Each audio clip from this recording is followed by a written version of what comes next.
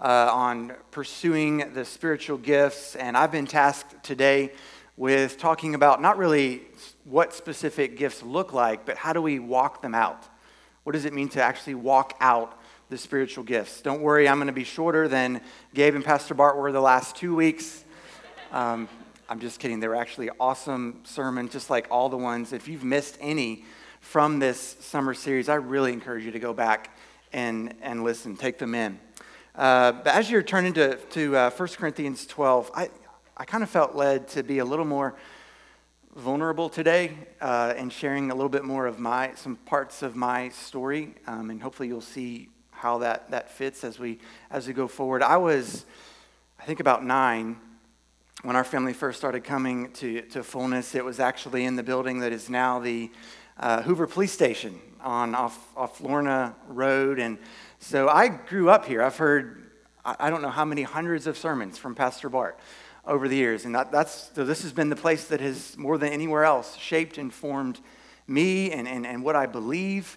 And in spite of all that, not to the fault of anyone here, at some point along the line, as probably a high schooler, teenager, but as I got into young adulthood, I started picking up some unbiblical ways of thinking in regards to spiritual gifts, in regards to how I related to the body and what possible gifts I might have in my place in the body.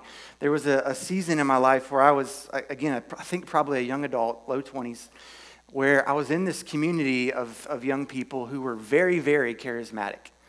I think, at least it seemed like pretty much all of them spoke in tongues. I did not.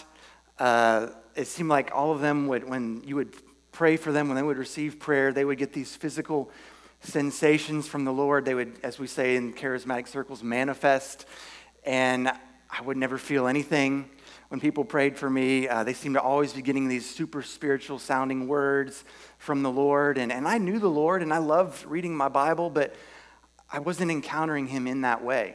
And over time, this led to some great insecurity within me, and I started to think, okay, something must be wrong with me. I don't have the gifts that they have. I'm not experiencing the Lord in the ways that they are. And it actually got to the point where there was a season where I was embarrassed to even be asked to pray out loud when I was with this group of people. Not because anything they were specifically saying. They weren't making me feel less than. But I had picked up this way of thinking in my own mind. And I got to where, like I said, I didn't even want to pray. I was like, I don't have anything to offer. Everyone else here can pray way better than I can. And so, since that's part of my story, I have a heart for those who, when I hear like they're kind of new to the gifts of the Spirit, and this is all just still kind of foreign to them, and they maybe feel a little bit freaked out and insecure around it. I have a heart for those kind of people, because the truth is, we're kind of an interesting. I feel like fullness has kind of shifted a little bit over the years. We still have our spiritual veterans who've been around the charismatic world for a long time, and you know your gifts, and you've walked in your gifts and power for a long time and seen them used to bless people, and that's awesome. I know that we also, though, I know that we have people who are much newer to this kind of tribe, and you probably don't quite know what your place is in the body yet. And you might feel more insecure, like I'm not quite even sure yet what my gifting is and how it fits here, because I don't have what so-and-so has, and if I do, it's not as good as them. And so if you relate to that at all, or if you find yourself at all connecting to my story, my experiences, I'm specifically wanting to speak to you today, while reminding all of us of some things from 1 Corinthians chapter 12. I think we all like to think of ourselves. In fact, I definitely like to think of myself as kind of this relentless pursuer of truth who, whatever the Bible teaches, that's what I'm going to believe. And that's how we see ourselves. Well, the truth is, we're more shaped and formed by our experiences than what we realize. Our experiences that we have will shape what we believe, our theology, whether it's for good or for bad. And the older that I get, the more I'm becoming convinced, as I look back over my life, that the reason that I am a convinced continuationalist, and that's the word that we like to use here around fullness, even more than charismatic. That just simply means we believe that the gifts, all of the gifts of the Spirit, are continuing to this day and will continue till the return of Christ. I'm becoming more convinced that I am a convinced continuationist, not just because I believe that's what the Bible teaches, although I believe that's what the Bible teaches. I believe that's the most faithful reading of the Scripture. But I am convinced of this because I've seen it used in a healthy way. I've had good experiences with it. My theology has been shaped not just by the sermons of Pastor Bart, but also watching people like Cindy James or Chris Kuhn, or I could list many others, operate in their gifts in such a beautiful, humble way that genuinely builds people up. And so, like I said, I have a heart for those who are kind of suspicious of this, but I would love for when we encounter people, because I know that we do, when we encounter people who might say something like, well, I might be more open to believing in the gifts, but I've yet to see a place where they're used in a healthy way. I want us to be able to say, come to my church. Come here. No, we're not perfect, but come and just watch the Spirit move through the gifts of the Spirit. And we've been that kind of a place, and I want to urge us today to continue becoming more that kind of a place. As we look at, from 1 Corinthians 12, how should we actually walk this out? And there are many places in Scripture where we could go, but we're going to limit ourselves to 1 Corinthians 12. And so I want to just pull out three ways of how we are called as the people of God, as the church, to actually walk out these gifts of the Spirit. All right. Always takes a second for the clicker to wake up.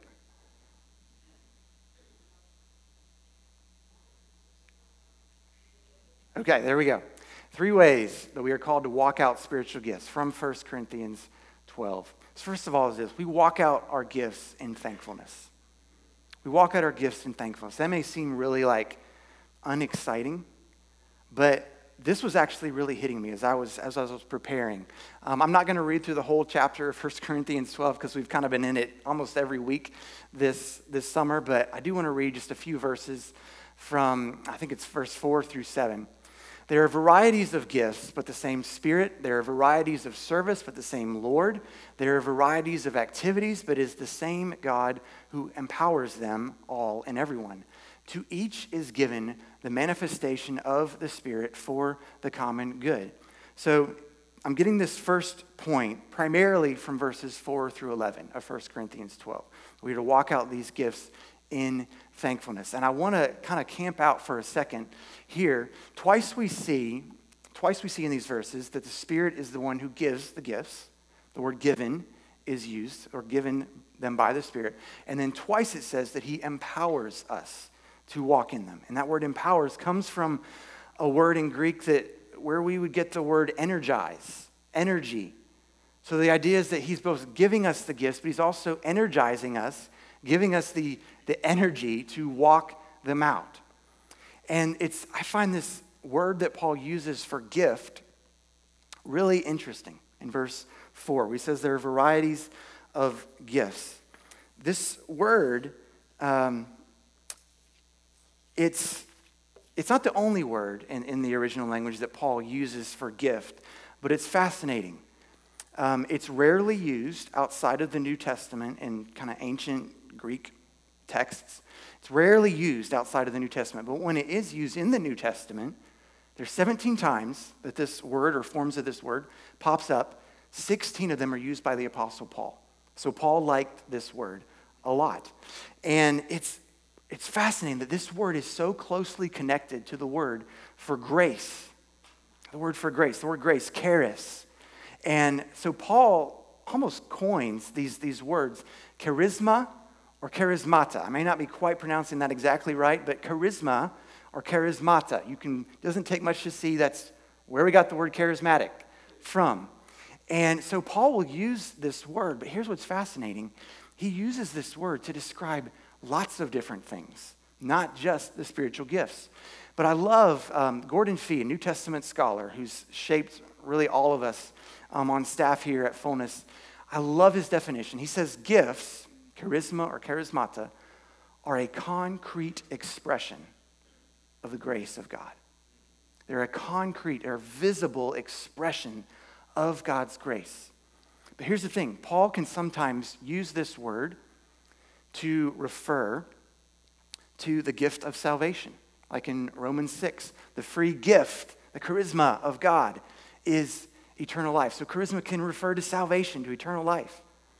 Or he sometimes uses the word later in Romans 11, to speak of he says the gifts and calling of God are irrevocable. It can refer to the blessings of Old Testament Israel, is what the context of what he's talking about here.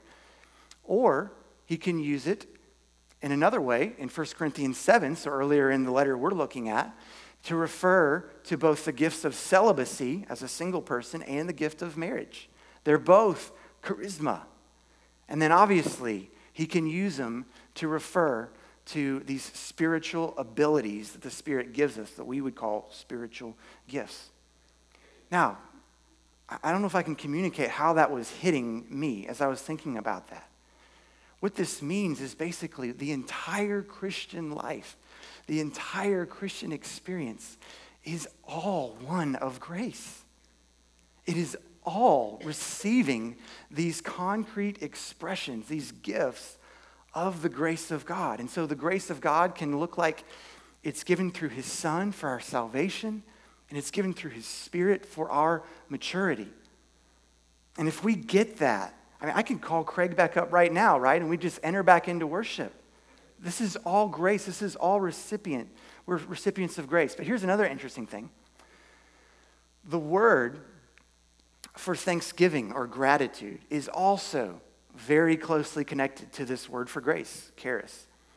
Just one example is in Colossians 3:16, where he says, "Let the word of Christ dwell in you richly, teaching and admonishing one another with all wisdom, singing psalms and hymns and spiritual songs with thankfulness." Chariti, you can probably see that it's close to charis, grace, in your hearts to God. And so here's what this amazing dynamic that's going on here. We're receiving grace. Gifts are coming down in all these different forms, and we're responding with thanksgiving. It's like grace coming down, grace going up, and it's this rhythm that happens in the Christian life. We receive grace, we return thanksgiving. And thanksgiving is a powerful tool, right? Just let me say this too. Thanksgiving actually honors the giver of the gift, right? Some of you here, I know that we got people here who you're really skilled in coming up with good gifts for other people.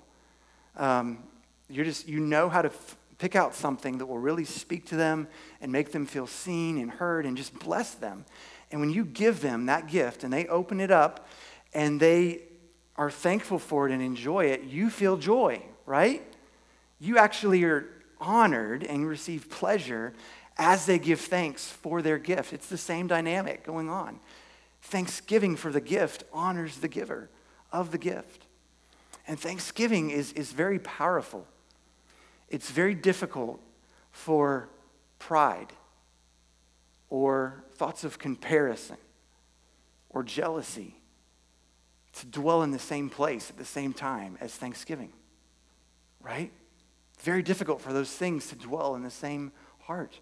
Pastor Andrew Wilson, he's a British pastor talking about gifts and thanksgiving. He says, thanking God for his gifts forces us to ponder what we have rather than what we lack and to enjoy them all over again. Thanksgiving displaces foul speech and greed and anxiety and asceticism. It makes envy impossible. It awakens the soul to the realities of God's gifts, and joy follows. A thankful people is a joyful people. And so, are you giving thanks? Are you consciously practicing awareness of the gifts of God, specifically the spiritual gifts of God in your life, and walking in thanksgiving for them? No, we don't worship the gifts, but we do give thanks for the gifts because it honors the giver. Number 2, though, is this. We walk out spiritual gifts in confidence. We walked them out in confidence. I'm moving now to kind of the next section, verses 14 through 20. This is the part of 1 Corinthians 12 where Paul uses his famous metaphor of the body, of a physical human body to depict the church, the people of God. And I was thinking about this. It's interesting. The church, as it's designed, as Paul's describing it here, when it's walking in the Spirit, the church is meant to stand in contrast to all other human societies, to both traditional human societies and to modern human societies. See, in a more traditional human society, what you're more likely to find in the Middle East or the eastern parts of the world, the individual tends to get lost in the community, right? It's the community is prioritized over the individual. And in a modern society like we have here in the West, the individual is prioritized over the community. And it's all about the individual. The individual is the most important one when that individual is me. And you think the same way about you. That's just the Western way of thinking. In the body of Christ, though, in the church, as Paul is describing it here, it's like neither one of those. Paul's big idea is that there is to be both diversity and unity. And diversity within the unity of the body. Think of your body. You have many parts, many features of your body, but one body. It's diverse in unity.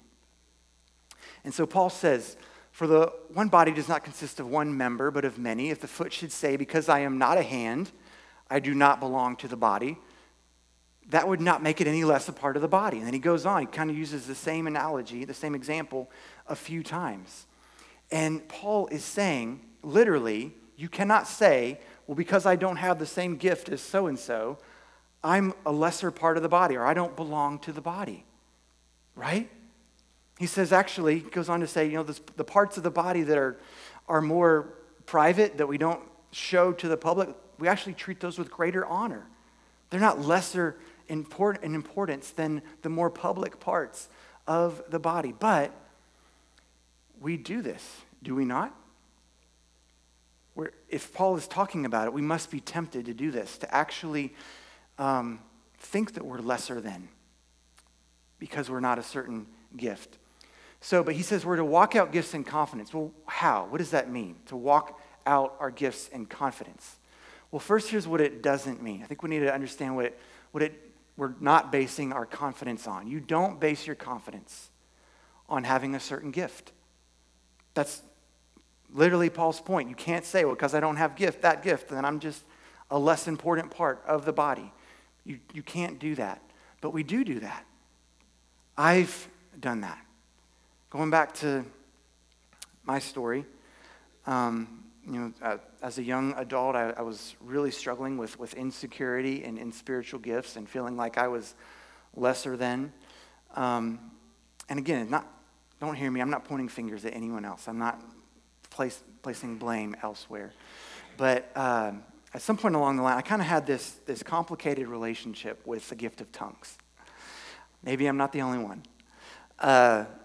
Where I was kind of weirded out by this gift of tongues, a little creeped out by it, but yet I thought, in order to truly be spiritual, in order to truly be really the spiritually elite, I need this gift. And because everyone around me in my little kind of circle community seemed to have this gift, and I didn't, and that would feel really odd when everyone else was praying this way, and I was praying in English or just not praying at all. And so there were multiple times, I asked other people to pray for me to receive this gift. And I remember 2 times vividly where I was prayed in a rather more public way. One time I'm thinking of in particular, rather publicly, meaning the people in the room knew that this is what was being prayed for me to receive. I want to make it clear, this was actually not happening here at Fullness. This was in another place. But I remember thinking okay, I think it's finally going to happen. I think I've worked up enough faith. I think I'm a pure enough vessel to receive this gift. And all right, I think God's going to do it. And people were praying for me it went on for several minutes. And nothing happened. I didn't speak in tongues. And I remember feeling so disappointed and so discouraged and actually feeling a little bit ashamed. Like, wow, okay, there still must be something wrong with me, that God won't give this gift to me. And looking back, I really wish I understood better the end of 1 Corinthians chapter 12. I probably had heard Pastor Bart teach on it at some point, but sometimes you hear things and it doesn't connect. But the end of 1 Corinthians chapter 12, I'm kind of skipping here for a second, where Paul asks this series of questions. You're probably familiar with this. He says, are all apostles? Are all prophets? Are all teachers? Do all speak in tongues? Do all interpret? Well, I am no Dave Malik by any stretch of the imagination. Let's make no mistake. I am not a Greek scholar like Dave is. But I've had a little bit of Greek, and I verified this to make sure that it's true, what I'm about to say. In the original language, the way that these questions are worded, Paul's expected response is no. He's expecting a negative answer. So when he says, do all speak in tongues? Do all interpret? Are all apostles? The answer is, well, of course not. No, they don't. And that takes a lot of pressure off you. Take the pressure off of yourself. You're not going to have every gift. There are going to be several gifts that you don't have. And guess what? That's exactly the way the Holy Spirit designed it. So you don't have to expect that you got to have all of them and walk in all of them, because you're not going to have all of them. I got ahead of myself. So and that's actually from Gordon Fee as well. Paul's implied answer is, of course not. So if that's not what you base your confidence on, that you have a certain spiritual gift, what do we base our confidence on? If we're to walk these things out in confidence, not in timidity, what should our confidence be based on? I believe that our confidence is based on our attachment to Christ.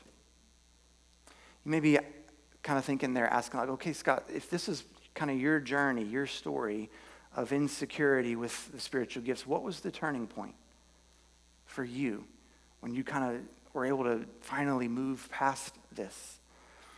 Well, I don't think it was like a one moment thing, but for me, the turning point was a doctrine, a truth that is actually hidden in plain sight in 1 Corinthians chapter 12, in this metaphor that Paul uses of the body. It's called union with Christ. That's kind of the old theological way of saying it. And it's this idea that when you trust Jesus, when you become part of the people of God, you are connected, attached to Jesus. And so here's the key truth. You're not a part of the body because you have a certain spiritual gift.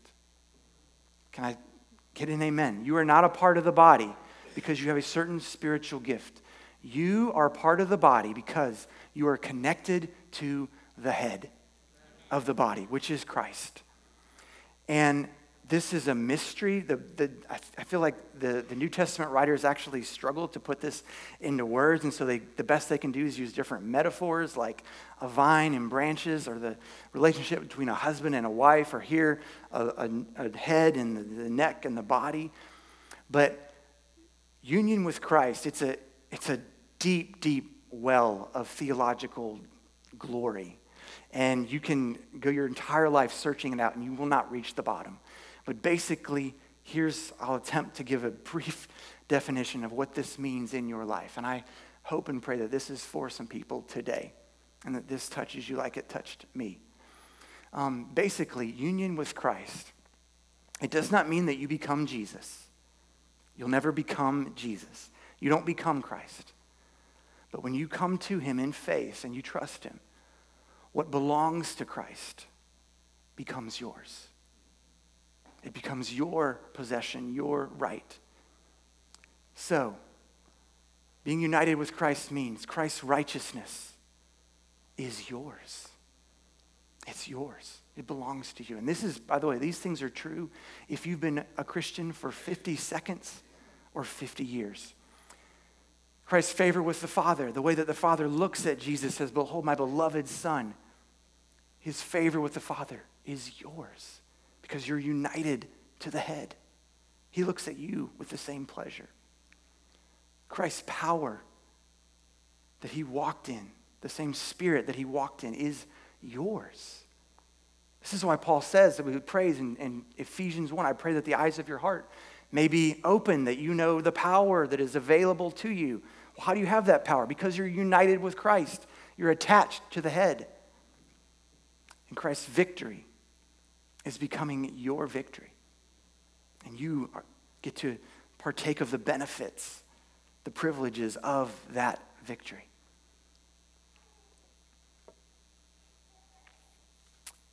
Hopefully that touches you the way that it touched me, because when that becomes like sinks down in, like becomes a reality in your gut, like this doctrine that because of the gospel, my confidence is not based on an experience that I've had or not had or a spiritual gift that I have or don't have, but my confidence is based on that I am united with Christ, and that's my security. That's my anchor for the soul. There is such freedom in that. There is such freedom in that because the truth is, unlike us, Jesus does not feel body shame over parts of his body. He will never feel ashamed of you, unlike us. Praise God.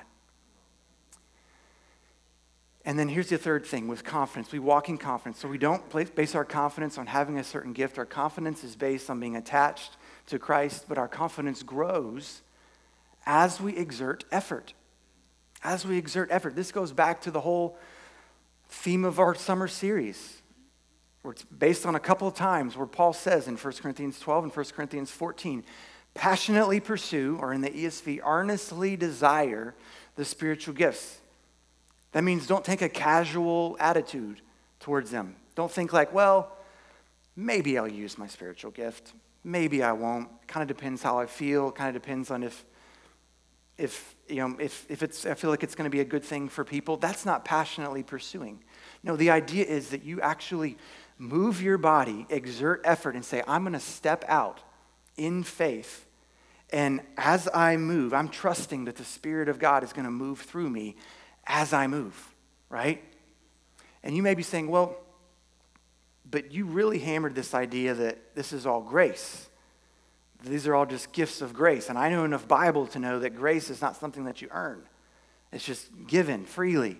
You can't merit it. Yes, that's true. But as Dallas Willard says, this is for the Dallas Willard fans, I know who you are, grace is not opposed to effort. It is opposed to earning.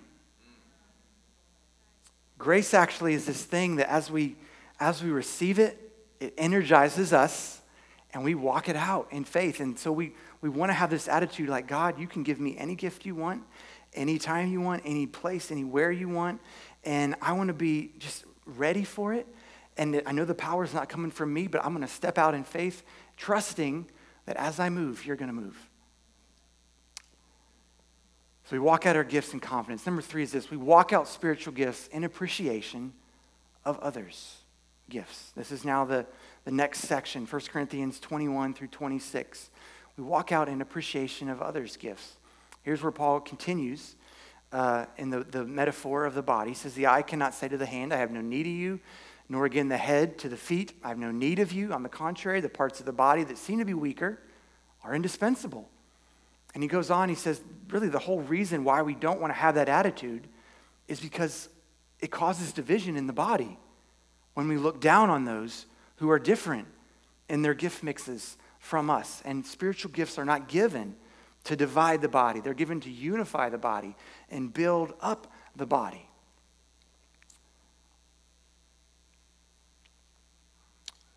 When I head too far. Now, this is challenging, right? This is like, oh yeah, of course. Yeah, we want to make sure we appreciate, not look down on other people's gifts. But in reality, I think this is challenging for all of us. Because there's probably some spiritual gifts that you've maybe not had the most positive experience around. whether you've just been kind of weirded out by them or you've been annoyed by the person that had them. We're all tempted to do this. And this is not new, right? This is first century. The church in Thessalonica, evidently they were looking down on those who had the gift of prophecy, because Paul says in 1 Corinthians 5, don't despise prophecies. The church in Corinth, one we're looking at, evidently they were looking down on those who did not have the gift of tongues, because Paul addresses that in 1 Corinthians 14. So what about you? What might you be tempted to look at someone else's gift or a certain gift and say, you know what?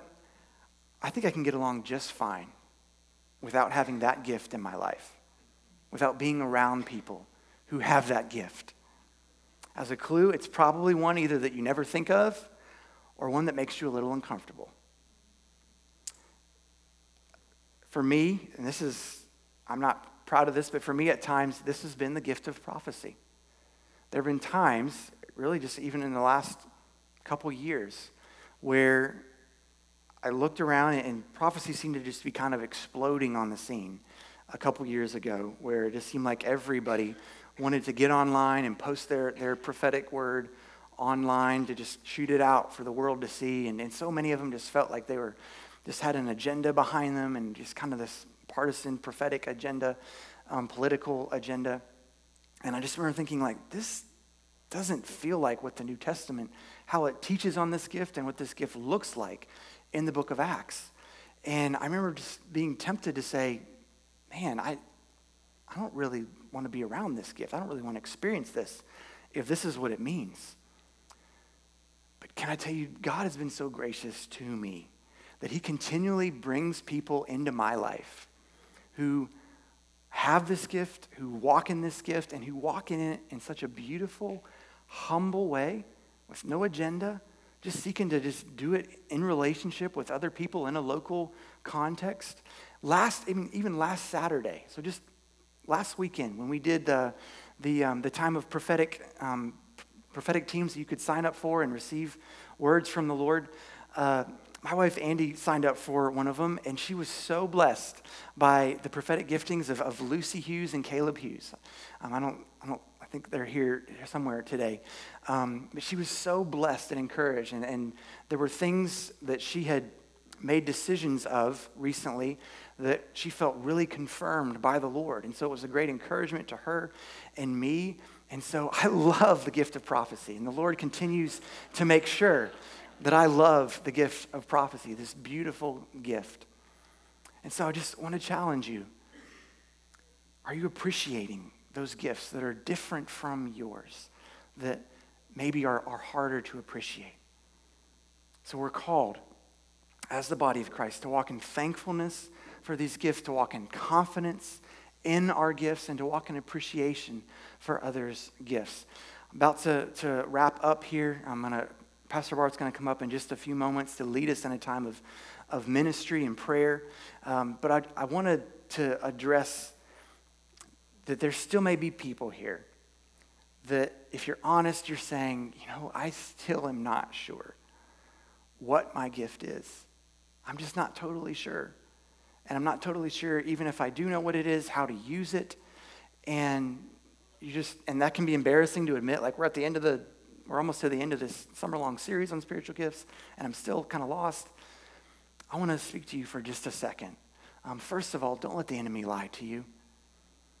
Anything that the enemy can do to keep you disengaged and not activated in the body of Christ, he's going to do that. He's going to keep you on the sideline, so don't listen to him. But I just want to share with you 5 things briefly as kind of like markers to point for ways to discover and to walk in your spiritual gifts. This is not necessarily the only 5, but it is 5. And so just really quickly, number 1, ask God to increase your love for the church. There were a few years ago, this was actually funny, after I went through the time of like struggling with the gift of prophecy for a little bit, it forced me to kind of look more closely at it in the New Testament, and it got me excited about it again. And so I taught on it with our young adult group a couple years ago, and I was teaching our young adult group on the gift of prophecy, And it was a good group there that night, and there was a guy who didn't come very often, but he raised his hand and was like, okay, so how do I walk in this gift? I believe theoretically that it's real, but how do I develop it? And I should have had an answer right in the moment, but I didn't, just being totally honest. And so I pulled that teacher's trick out where I kind of flipped the question back on him and said, well, what do y'all think? I was really stalling for time. But then a few seconds later, I felt like that the Holy Spirit was telling me, like the answer to his question, how do I walk in this gift of prophecy, is ask me to increase your love for the church. Because isn't that Paul's main point, especially in the next chapter, 1 Corinthians 13? If this is not coming out of love for the people of God, a desire to see the people of God built up into all that Jesus designs and destines for them to be, it's pretty pointless. It's got to come from a place of deep, genuine love for the church. And as you grow in love for the church, you're going to want to see the church build up. And if you want to see the church build up, you're going to be like, I want to be involved in seeing the church build up. How can I be involved? Well, that's going to probably be your spiritual gift. And so ask God to increase your love for the church. Number 2, ask a mature, trusted believer what spiritual gifts they see in you. Paul talks about in I think it's 1 Timothy 4, that Timothy received his gift through the prophecy of the council of elders. And so a lot of times, older believers are used to activate gifts in younger believers. That's just kind of how it seems to work a lot. And sometimes they can see things in you that you can't see in yourself. So ask an older, trusted believer, like, how do you think the Lord has gifted me? How can I walk out that? Number 3, ask God to release his gifts in you. If he's given these to you and he wants to see his church build up, he's going to answer this prayer. And you're going to have a chance here in just a minute when Pastor Bart leads us in ministry to do this, to ask him to release the gifts. Number 4, look for various ways to serve. And not that these are the only ways, but are you in a small group? I'm not saying that that's the only place to use your gift, but it's a great place, and it's hopefully a safe place to practice using your gift. In fact, we try to encourage our small group leaders here at Fullness to try to cultivate atmospheres in our small groups where people can practice hearing from the Lord for each other. And where if you get it wrong, it's okay. You're still going to be loved.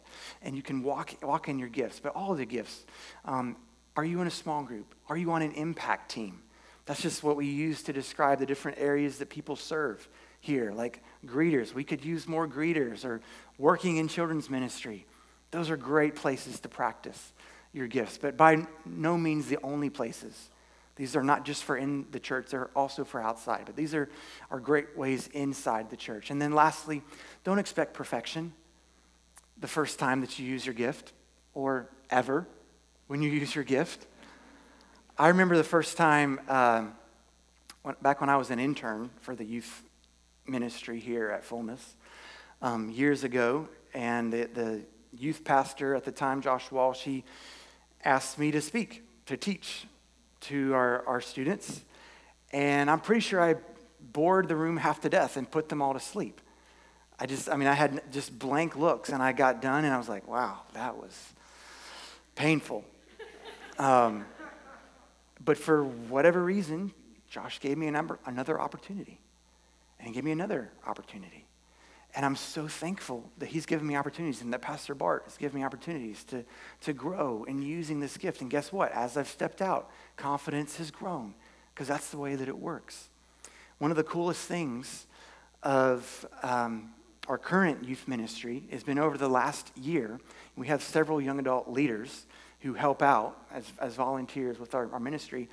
And a few of them, I won't mention their names, the thought of getting up and teaching in front of our students terrified them. Like they were like, no way, you're not getting me up. I'm not going to speak in front of these kids. They're terrifying. And I would just kind of encourage them, like, I think you might be able to do this, and never force them. But finally, they they took the opportunity, they got up and they spoke and they taught, and guess what? It was amazing. It was beautiful, and everyone was blessed as they used their gifts. And it was the coolest thing maybe was to see the confidence and the joy in them as they got to see the Spirit of God move through them as they moved.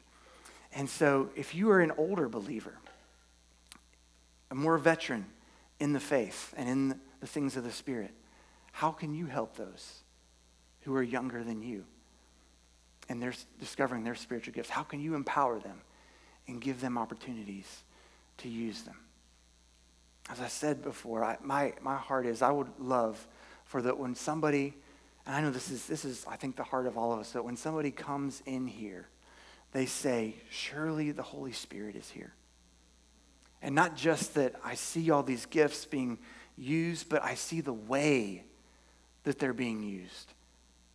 That you're thankful people. You're not cynical like so many in our society. You're walking in thankfulness. You're not insecure like so many in our society. You're confident in your place here.